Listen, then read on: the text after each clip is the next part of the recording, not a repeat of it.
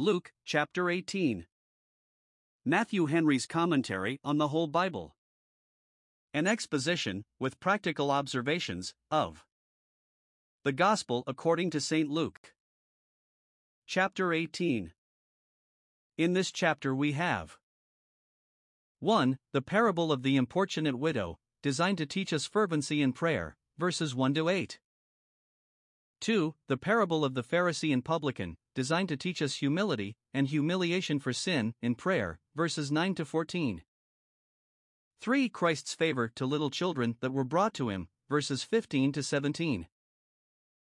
4. The trial of a rich man that had a mind to follow Christ, whether he loved better Christ or his riches, his coming short upon that trial, and Christ's discourse with his disciples upon that occasion, verses 18 to 30. 5. Christ's foretelling his own death and sufferings, verses 31 to 34. 6. His restoring sight to a blind man, verses 35 to 43. And these four passages we had before in Matthew and Mark. Luke 18 verses 1 to 8. This parable has its key hanging at the door, the drift and design of it are prefixed. Christ spoke it with this intent, to teach us that men ought always to pray and not to faint, verse 1. It supposes that all God's people are praying people, all God's children keep up both a constant and an occasional correspondence with Him, sent to Him statedly, and upon every emergency. It is our privilege and honor that we may pray. It is our duty, we ought to pray, we sin if we neglect it. It is to be our constant work, we ought always to pray, it is that which the duty of every day requires.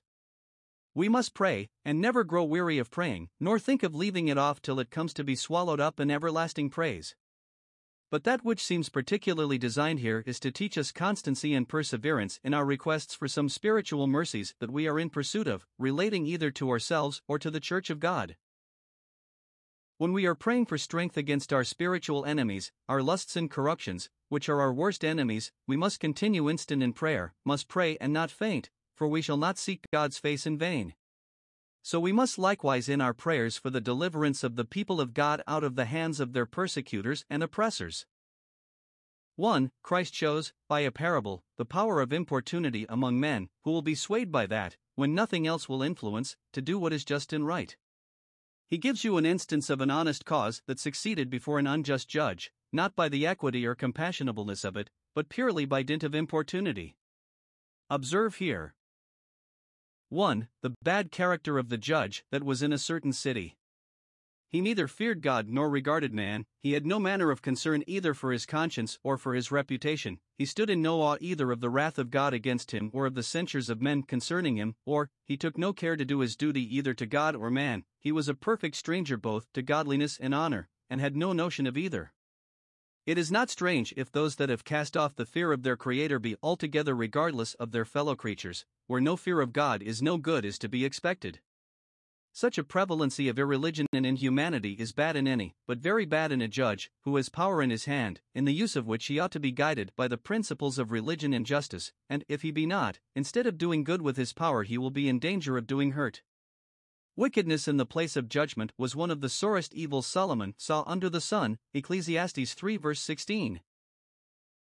2. The distressed case of a poor widow that was necessitated to make her appeal to him, being wronged by someone that thought to bear her down with power and terror.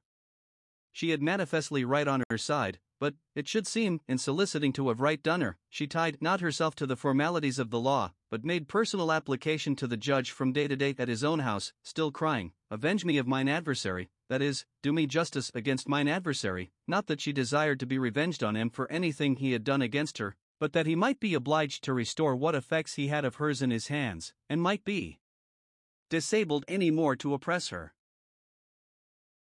Note, poor widows have often many adversaries, who barbarously take advantage of their weak and helpless state to invade their rights, and defraud them of what little they have, and magistrates are particularly charged, not only not to do violence to the widow, Jeremiah 22 verse 3, but to judge the fatherless, and plead for the widow, Isaiah 1 verse 17, to be their patrons and protectors, then they are as gods, for God is so, Psalm 68 verse 5. 3. The difficulty and discouragement she met with in her cause, he would not for a while. According to his usual practice, he frowned upon her, took no notice of her cause, but connived at all the wrong her adversary did her, for she had no bribe to give him, no great man whom he stood in any awe of to speak for her, so that he did not at all incline to redress her grievances, and he himself was conscious of the reason of his dilatoriness, and could not but own within himself that he neither feared God nor regarded man. It is sad that a man should know so much amiss of himself, and be in no care to amend it. For the gaining of her point by continually dunning this unjust judge, verse 5, because this widow troubleth me, gives me a continual toil, I will hear her cause, and do her justice, not so much lest by her clamour against me she bring me into an ill name, as lest by her clamour to me she weary me, for she is resolved that she will give me no rest till it is done, and therefore I will do it, to save myself further trouble, as good at first as at last. Thus she got justice done her by continual craving, she begged it at his door, followed him in the streets, solicited him in open court, and still her cry was, Avenge me of mine adversary, which he was forced to do, to get rid of her, for his conscience, bad as he was, would not suffer him to send her to prison for an affront upon the court. 2. He applies this for the encouragement of God's praying people to pray with faith and fervency, and to persevere therein. 1. He assures them that God will at length be gracious to them. Verse 6. Hear what the unjust judge saith, how he owns himself quite overcome by a constant importunity, and shall not God avenge his own elect? Observe 1. What it is that they desire and expect, that God would avenge his own elect. Note 1. There are a people in the world that are God's people, his elect, his own elect, a choice people, a chosen people.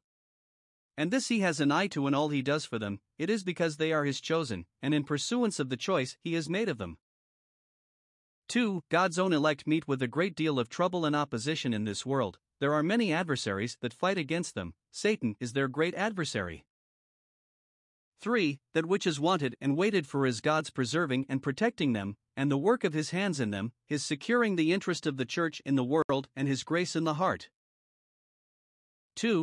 What it is that is required of God's people in order to the obtaining of this, they must cry day and night to him, not that he needs their remonstrances, or can be moved by their pleadings, but this he has made their duty, and to this he has promised mercy. We ought to be particular in praying against our spiritual enemies, as St. Paul was, for this thing I besought the Lord thrice, that it might depart from me, like this importunate widow. Lord, mortify this corruption. Lord, arm me against this temptation.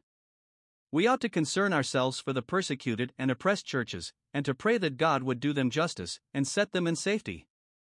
And herein we must be very urgent, we must cry with earnestness, we must cry day and night, as those that believe prayer will be heard at last, we must wrestle with God, as those that know how to value the blessing, and will have no nay. God's praying people are told to give him no rest, Isaiah 62 verses 6 and 7. 3. What discouragements they may perhaps meet with in their prayers and expectations. He may bear long with them, and may not presently appear for them, in answer to their prayers. He is macrothymos en epiatois, he exercises patience towards the adversaries of his people, and does not take vengeance on them, and he exercises the patience of his people, and does not plead for them. He bore long with the cry of the sin of the Egyptians that oppressed Israel, and with the cry of the sorrows of those that were oppressed. For what assurance they have that mercy will come at last, though it be delayed, and how it is supported by what the unjust judge saith, if this widow prevail by being importunate, much more shall God's elect prevail. 4. 1. This widow was a stranger, nothing related to the judge, but God's praying people are his own elect, whom he knows, and loves, and delights in, and has always concerned himself for. 2. She was but one, but the praying people of God are many, all of whom come to him on the same errand, and agree to ask what they need. Matthew 18 verse 19. As the saints of heaven surround the throne of glory with their united praises, so saints on earth besiege the throne of grace with their united prayers. 3. She came to a judge that bade her keep her distance. We come to a Father that bids us come boldly to him, and teaches us to cry, Abba, Father. For she came to an unjust judge, we come to a righteous Father. John 17 verse 25, one that regards his own glory and the comforts of his poor creatures, especially those in distress, as widows and fatherless. 5. She came to this judge purely upon her own account, but God is himself engaged in the cause which we are soliciting, and we can say, Arise, O Lord, plead thine own cause, and what wilt thou do to thy great name? 6. She had no friend to speak for her, to add force to her petition, and to use interest for her more than her own, but we have an advocate with the Father, his own Son, whoever lives to make intercession for us, and has a powerful prevailing interest in heaven. 7. She had no promise of speeding, no, nor any encouragement given her to ask, but we have the golden scepter held out to us, are told to ask, with a promise that it shall be given to us.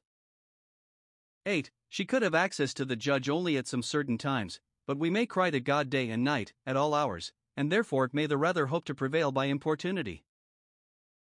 9. Her importunity was provoking to the judge, and she might fear lest it should set him more against her, but our importunity is pleasing to God, the prayer of the upright is his delight, and therefore, we may hope, shall avail much, if it be an effectual fervent prayer.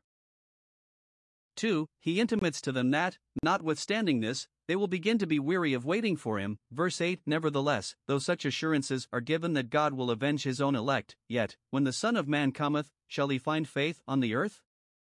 The Son of Man will come to avenge his own elect, to plead the cause of persecuted Christians against the persecuting Jews. He will come in his providence to plead the cause of his injured people in every age, and at the great day he will come finally to determine the controversies of Zion. Now, when he comes, will he find faith on the earth? The question implies a strong negation. No, he will not, he himself foresees it. 1. This supposes that it is on earth only that there is occasion for faith, for sinners in hell are feeling that which they would not believe, and saints in heaven are enjoying that which they did believe. 2. It supposes that faith is the great thing that Jesus Christ looks for. He looks down upon the children of men, and does not ask, is there innocency? But, is there faith? He inquired concerning the faith of those who applied themselves to him for cures. 3. It supposes that if there were faith, though ever so little, he would discover it, and find it out. His eye is upon the weakest and most obscure believer. For, it is foretold that, when Christ comes to plead his people's cause, he will find but little faith in comparison with what one might expect. That is, 1. In general, he will find but few good people, few that are really and truly good.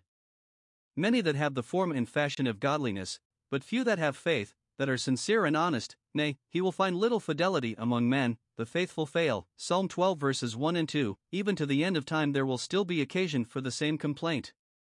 The world will grow no better, no, not when it is drawing towards its period. Bad it is, and bad it will be, and worst of all just before Christ's coming. The last times will be the most perilous. 2. In particular, he will find few that have faith concerning his coming. When he comes to avenge his own elect, he looks if there be any faith to help and to uphold, and wonders that there is none. Isaiah 59 verse 16, 63:5. It intimates that Christ, both in his particular comings for the relief of his people, and in his general coming at the end of time, may, and will, delay his coming so long as that. First, wicked people will begin to defy it, and to say, where is the promise of his coming? 2 Peter 3 verse 4. They will challenge him to come, Isaiah 5 verse 10, Amos 5 verse 19, and his delay will harden them in their wickedness, Matthew 24 verse 48. Secondly, even his own people will begin to despair of it, and to conclude he will never come, because he has passed their reckoning. God's time to appear for his people is when things are brought to the last extremity, and when Zion begins to say, the Lord has forsaken me. See Isaiah 49 verse 14, 40:27. But this is our comfort, that, when the time appointed comes, it will appear that the unbelief of man has not made the promise of God of no effect. Luke 18 verses 9-14. The scope of this parable likewise is prefixed to it, and we are told, verse 9, who they were whom it was leveled at, and for whom it was calculated. He designed it for the conviction of some who trusted in themselves that they were righteous, and despised others. They were such as had 1. A great conceit of themselves, and of their own goodness. They thought themselves as holy as they needed to be, and holier than all their neighbors, and such as might serve for examples to them all. But that was not all. 2. They had a confidence in themselves before God, and not only had a high opinion of their own righteousness, but depended upon the merit of it. Whenever they addressed God, as their plea, they trusted in themselves as being righteous. They thought they had made God their debtor, and might demand anything from him, and 3. They despised others, and looked upon them with contempt, as not worthy to be compared with them. Now Christ by this parable would show such their folly, and that thereby they shut themselves out from acceptance with God. This is called a parable, though there be nothing of similitude in it, but it is rather a description of the different temper and language of those that proudly justify themselves, and those that humbly condemn themselves, and their different standing before God.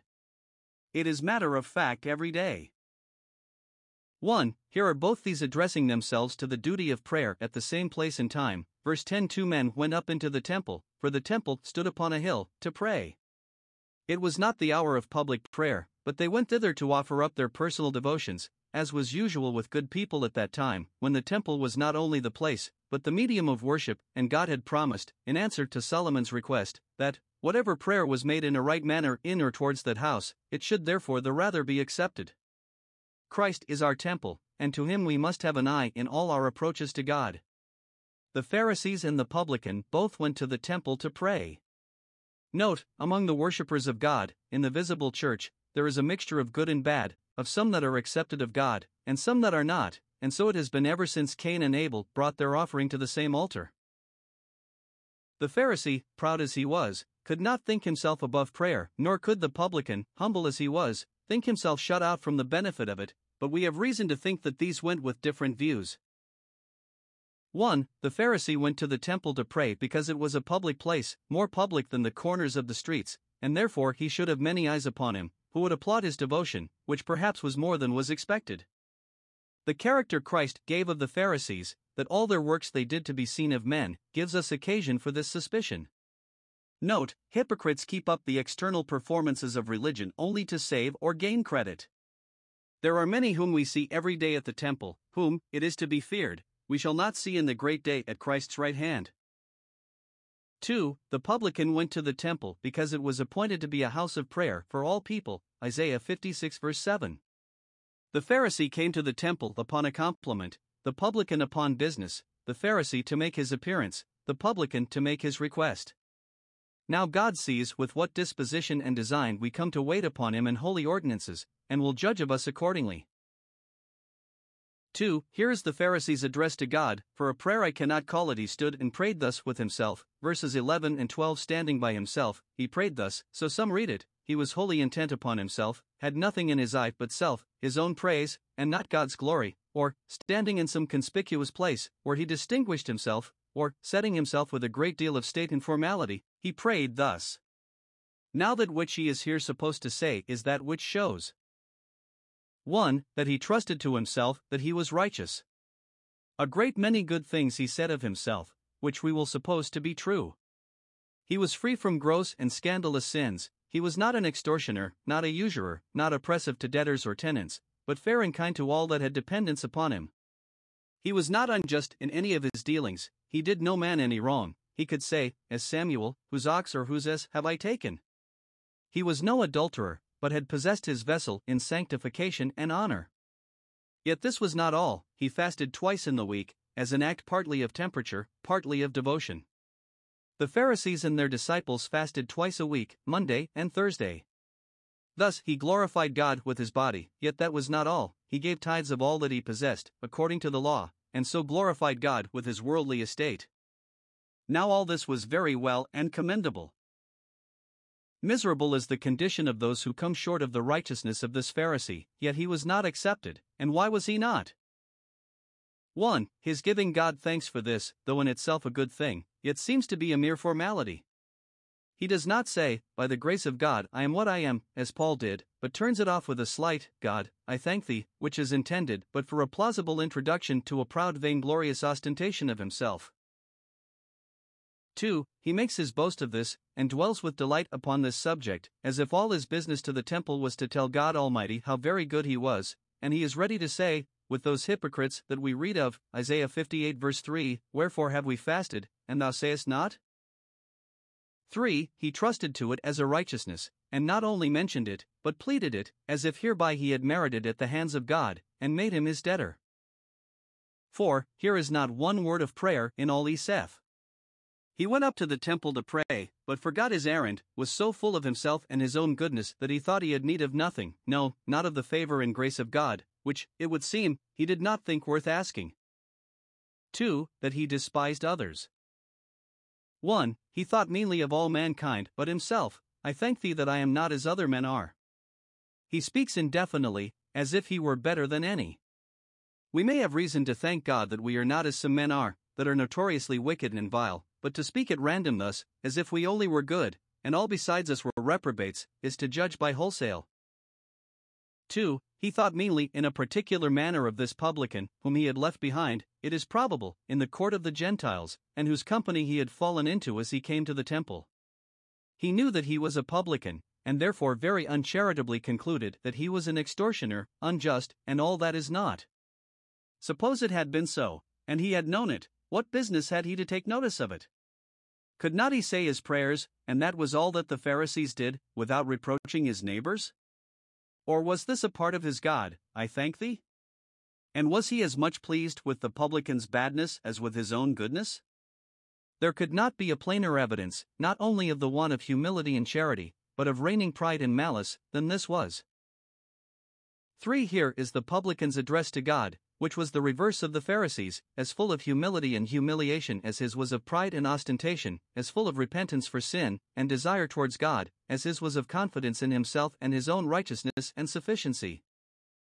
1. He expressed his repentance and humility in what he did, and his gesture, when he addressed himself to his devotions, was expressive of great seriousness and humility, and the proper clothing of a broken, penitent, and obedient heart.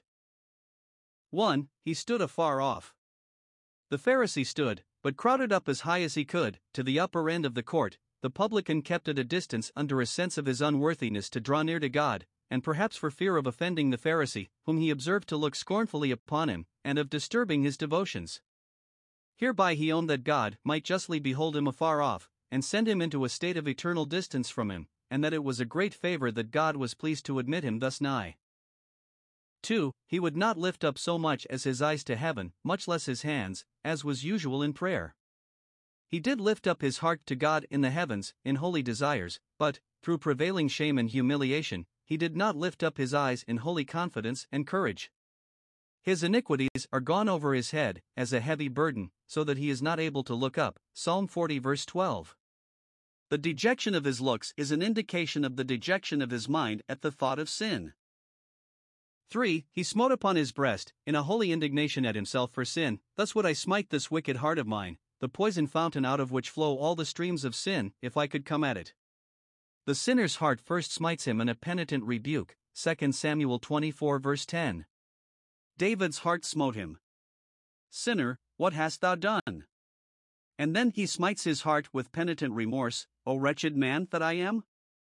Ephraim is said to smite upon his thigh. Jeremiah 31 verse 19. Great mourners are represented tabouring upon their breasts. Nahum 2 verse 7. 2. He expressed it in what he said.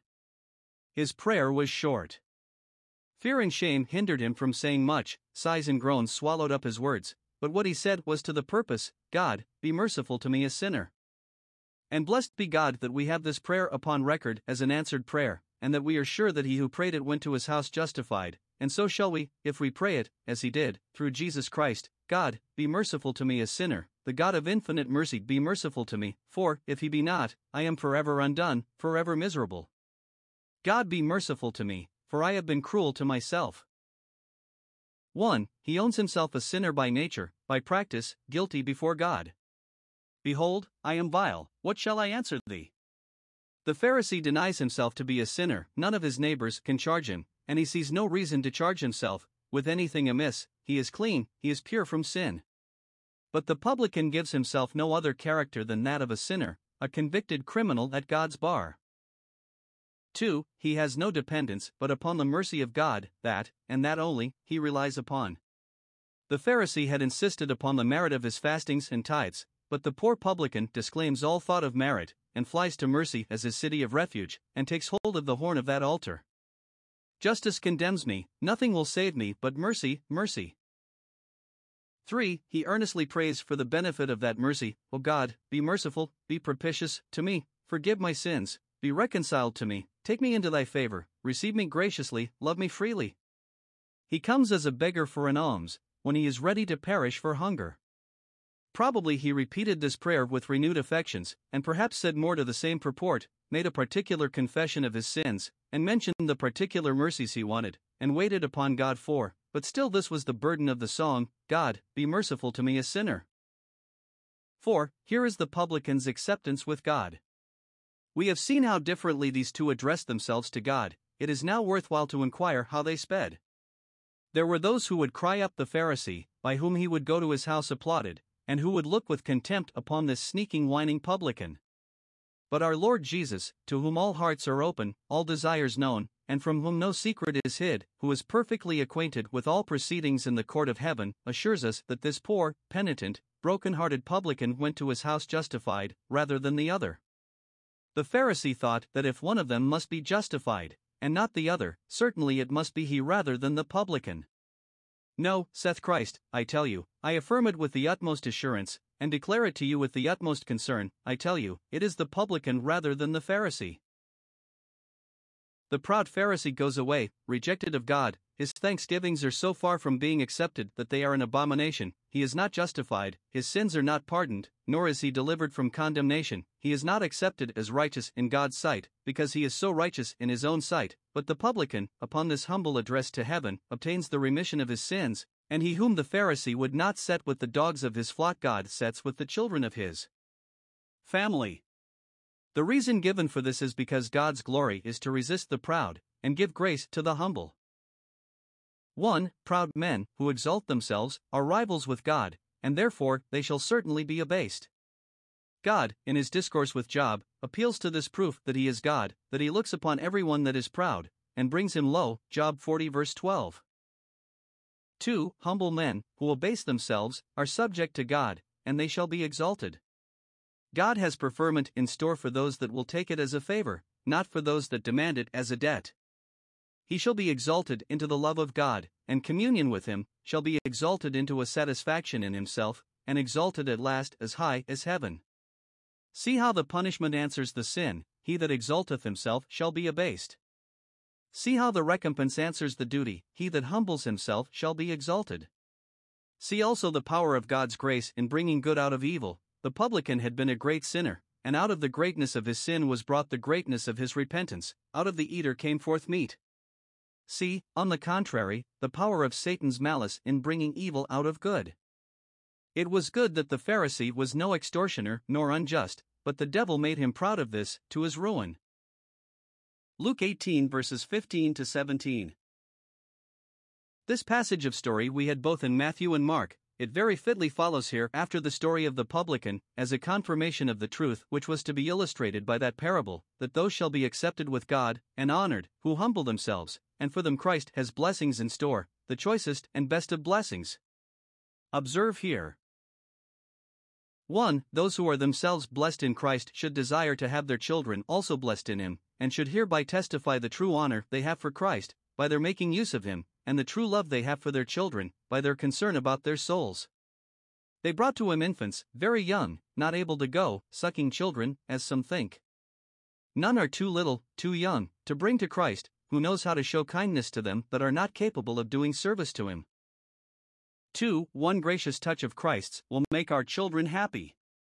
They brought infants to him, that he might touch them in token of the application of his grace and spirit to them, for that always makes way for his blessing, which likewise they expected. See Isaiah 44 verse 3. I will first pour my spirit upon thy seed, and then my blessing upon thine offspring. 3. It is no strange thing for those who make their application to Jesus Christ, for themselves or for their children, to meet with discouragement, even from those who should countenance and encourage them. When the disciples saw it, they thought, if this were admitted, it would bring endless trouble upon their master, and therefore they rebuked them, and frowned upon them. The spouse complained of the watchman, Canticles 3:3, 5:7. For many whom the disciples rebuke the master invites, Jesus called them unto him, when, upon the disciples' check, they were retiring. They did not appeal from the disciples to the master, but the master took cognizance of their despised cause. 5. It is the mind of Christ that little children should be brought to him, and presented as living sacrifices to his honor. Suffer little children to come to me, and forbid them not, let nothing be done to hinder them, for they shall be as welcome as any. The promise is to us, and to our seed, and therefore he that has the dispensing of promised blessings will bid them welcome to him with us.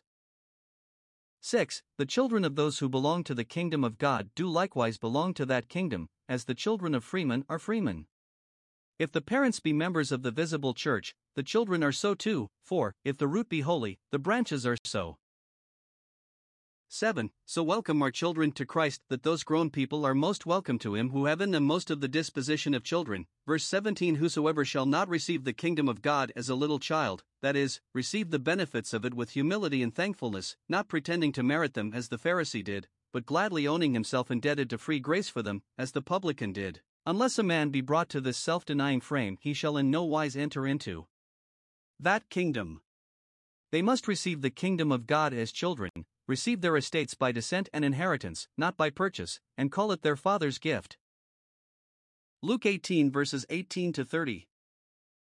In these verses we have 1. Christ's discourse with a ruler that had a good mind to be directed by him in the way to heaven, in which we may observe 1. It is a blessed sight to see persons of distinction in the world distinguish themselves from others of their rank by their concern about their souls and another life. Luke takes notice of it that he was a ruler.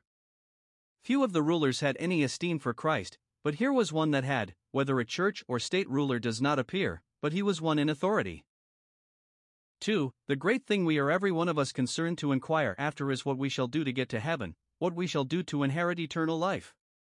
This implies such a belief of an eternal life after this as atheists and infidels have not, such a concern to make it sure as a careless unthinking world have not, and such a willingness to comply with any terms that it may be made sure as those have not who are resolvedly devoted to the world and the flesh.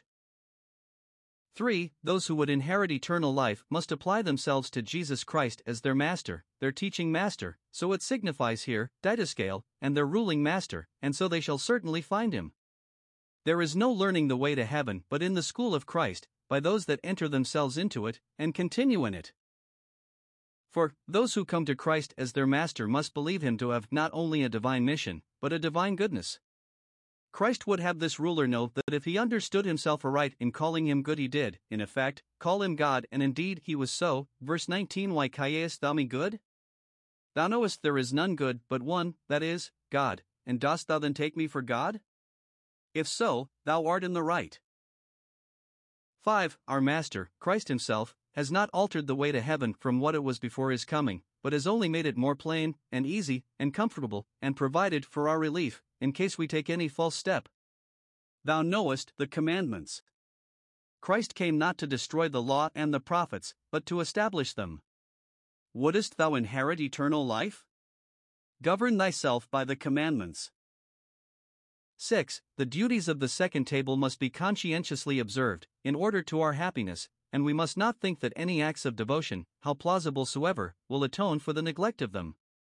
Nor is it enough to keep ourselves free from the gross violations of these commandments, but we must know these commandments, as Christ has explained them in his Sermon upon the Mount, in their extent and spiritual nature, and so observe them.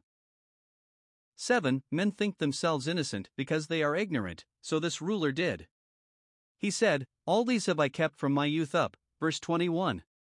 He knows no more evil of himself than the Pharisee did, verse 11.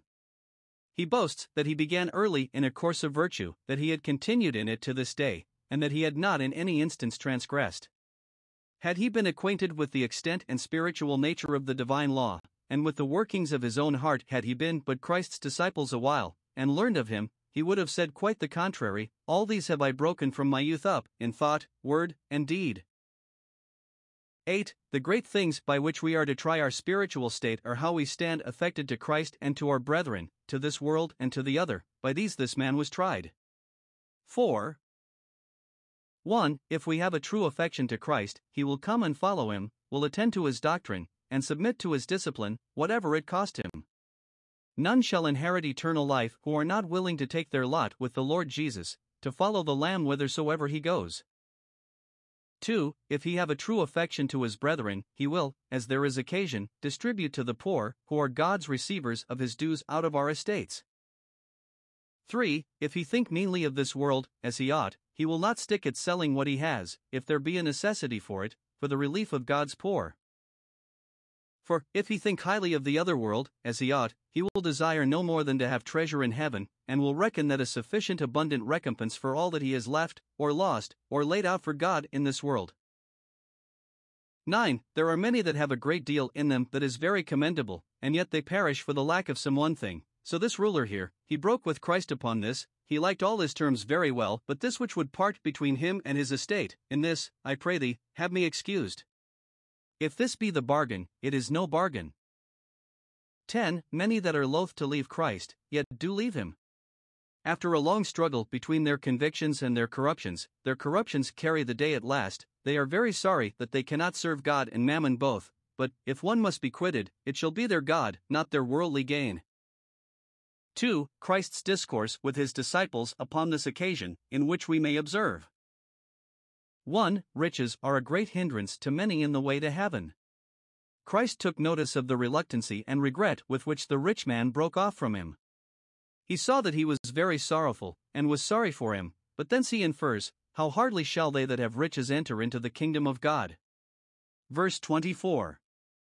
If this ruler had had but as little of the world as Peter, and James, and John had, in all probability he would have left it, to follow Christ, as they did, but, having a great estate, it had a great influence upon him, and he chose rather to take his leave of Christ than to lay himself under an obligation to dispose of his estate in charitable uses. Christ asserts the difficulty of the salvation of rich people very emphatically. It is easier for a camel to go through a needle's eye than for a rich man to enter into the kingdom of God, verse 25. It is a proverbial expression that denotes the thing to be extremely difficult.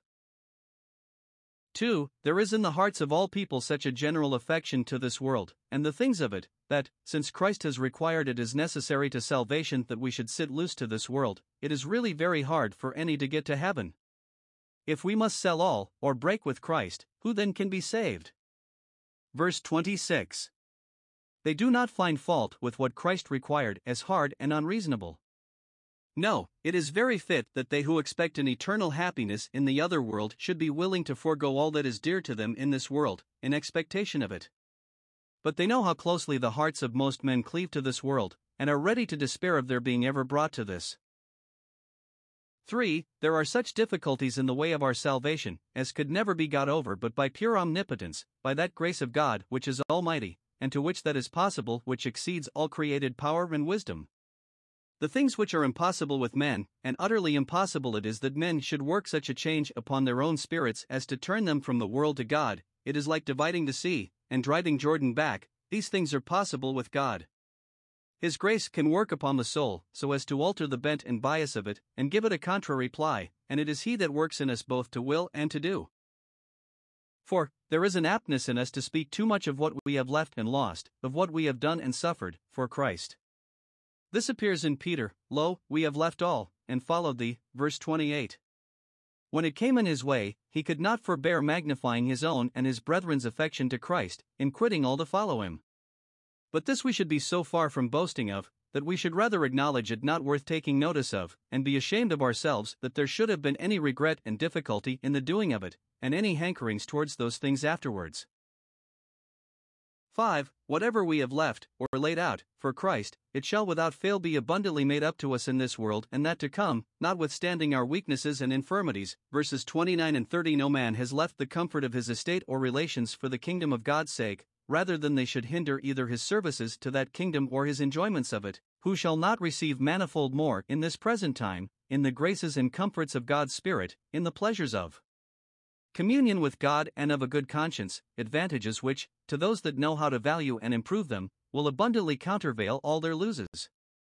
Yet that is not all. In the world to come they shall receive life everlasting, which is the thing that the ruler seemed to have his eye and heart upon.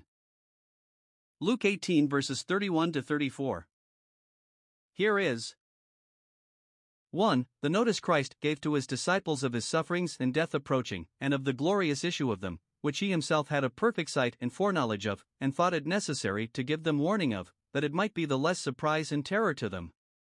2 things here are which we had not in the other evangelists. 1. The sufferings of Christ are here spoken of as the fulfilling of the Scriptures, with which consideration Christ reconciled himself to them, and would reconcile them, all things that are written by the prophets concerning the Son of Man, especially the hardships he should undergo, shall be accomplished. Note, the Spirit of Christ, in the Old Testament prophets, testified beforehand his sufferings, and the glory that should follow, 1 Peter 1 verse 11. This proves that the Scriptures are the Word of God, for they had their exact and full accomplishment, and that Jesus Christ was sent of God, for they had their accomplishment in him. This was he that should come, for whatever was foretold concerning the Messiah was verified in him, and he would submit to anything for the fulfilling of Scripture, that not one jot or tittle of that should fall to the ground. This makes the offense of the cross to cease, and puts an honor upon it. Thus it was written, and thus it behoved Christ to suffer, thus it became him. 2. The ignominy and disgrace done to Christ in his sufferings are here most insisted upon. The other evangelists had said that he should be mocked, but here it is added, he shall be spitefully treated, hybris setae, shall be loaded with contumely and contempt, shall have all possible reproach put upon him. This was that part of his sufferings by which in a spiritual manner he satisfied God's justice for the injury we had done him in his honor by sin. Here is one particular instance of disgrace done him, that he was spit upon, which had been particularly foretold, Isaiah 50 verse 6. But here, as always, when Christ spoke of his sufferings and death, he foretold his resurrection as that which took off both the terror and reproach of his sufferings. The third day he shall rise again. 2. The confusion that the disciples were hereby put into. This was so contrary to the notions they had had of the Messiah and his kingdom, such a balk to their expectations from their master, and such a breaking of all their measures, that they understood none of these things. Verse 34. Their prejudices were so strong that they would not understand them literally, and they could not understand them otherwise, so that they did not understand them at all. It was a mystery, it was a riddle to them, it must be so, but they think it impossible to be reconciled with the glory and honor of the Messiah, and the design of setting up his kingdom. This saying was hidden from them, kecrimenon apiadoen, it was apocrypha to them, they could not receive it. For their parts, they had read the Old Testament many a time, but they could never see anything in it that would be accomplished in the disgrace and death of this Messiah. They were so intent upon those prophecies that spoke of his glory that they overlooked those that spoke of his sufferings, which the scribes and doctors of the law should have directed them to take notice of, and should have brought into their creeds and catechisms, as well as the other, but they did not suit their scheme, and therefore were laid aside.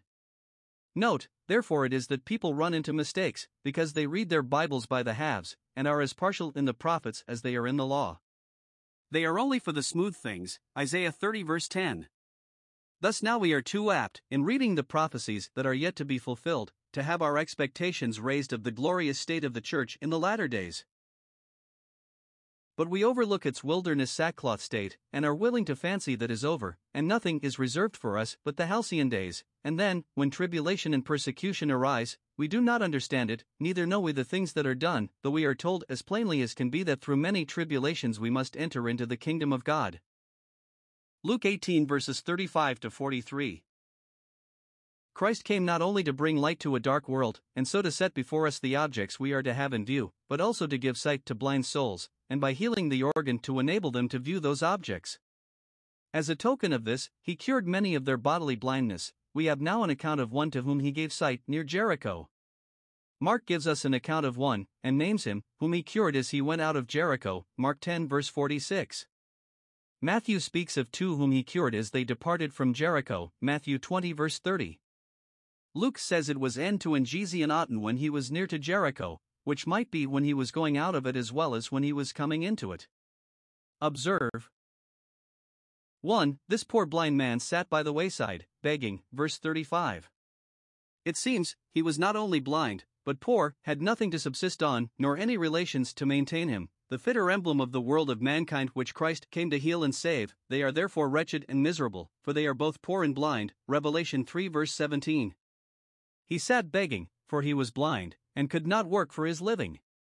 Note, those ought to be relieved by charity whom the providence of God has any way disabled to get their own bread. Such objects of charity by the wayside ought not to be overlooked by us. Christ here cast a favorable light upon a common beggar, and, though there are cheats among such, yet they must not therefore be all thought such. 2. Hearing the noise of a multitude passing by, he asked what it meant, verse 36. This we had not before. It teaches us that it is good to be inquisitive, and that those who are so some time or other find the benefit of it.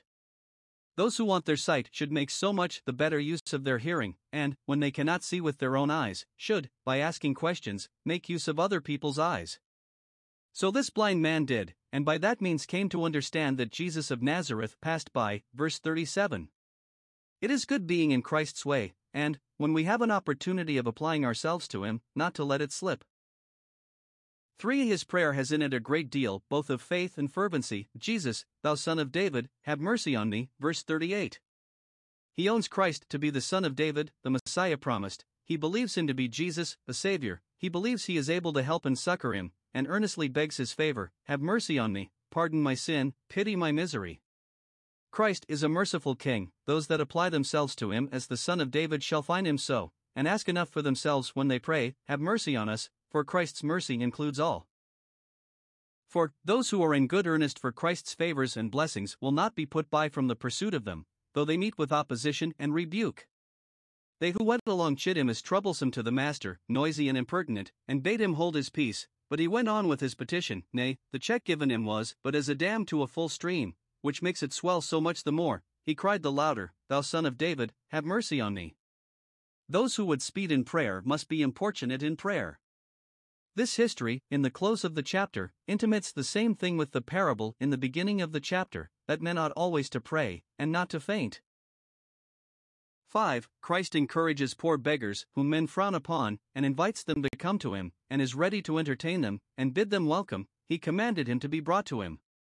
Note, Christ has more tenderness and compassion for distressed supplicants than any of his followers have. Though Christ was upon his journey, yet he stopped and stood, and commanded him to be brought to him. Those who had checked him must now lend him their hands to lead him to Christ. 6. Though Christ knows all our wants, he will know them from us. Verse 41. What wilt thou that I shall do unto thee? By spreading our case before God, with a particular representation of our wants and burdens, we teach ourselves to value the mercy we are in pursuit of, and it is necessary that we should, else we are not fit to receive it. This man poured out his soul before Christ, when he said, Lord, that I may receive my sight. Thus particular should we be in prayer, upon particular occasions. 7. The prayer of faith, guided by Christ's encouraging promises, and grounded on them, shall not be in vain, nay, it shall not only receive an answer of peace, but of honor. Verse 42, Christ said, Receive thy sight, thy faith hath saved thee. True faith will produce fervency in prayer, and both together will fetch an abundance of the fruits of Christ's favor, and they are then doubly comfortable when they come in that way, when we are saved by faith. 8. The grace of Christ ought to be thankfully acknowledged, to the glory of God. Verse 43. 1. The poor beggar himself, that had his sight restored, followed Christ, glorifying God. Christ made it his business to glorify his Father, and those whom he healed pleased him best when they praised God, as those shall please God best who praise Christ and do him honor, for, in confessing that he is Lord, we give glory to God the Father. It is for the glory of God if we follow Christ, as those will do whose eyes are opened. 2. The people that saw it could not forbear giving praise to God, who had given such power to the Son of Man, and by him had conferred such favors on the sons of men. Note, we must give praise to God for his mercies to others as well as for mercies to ourselves.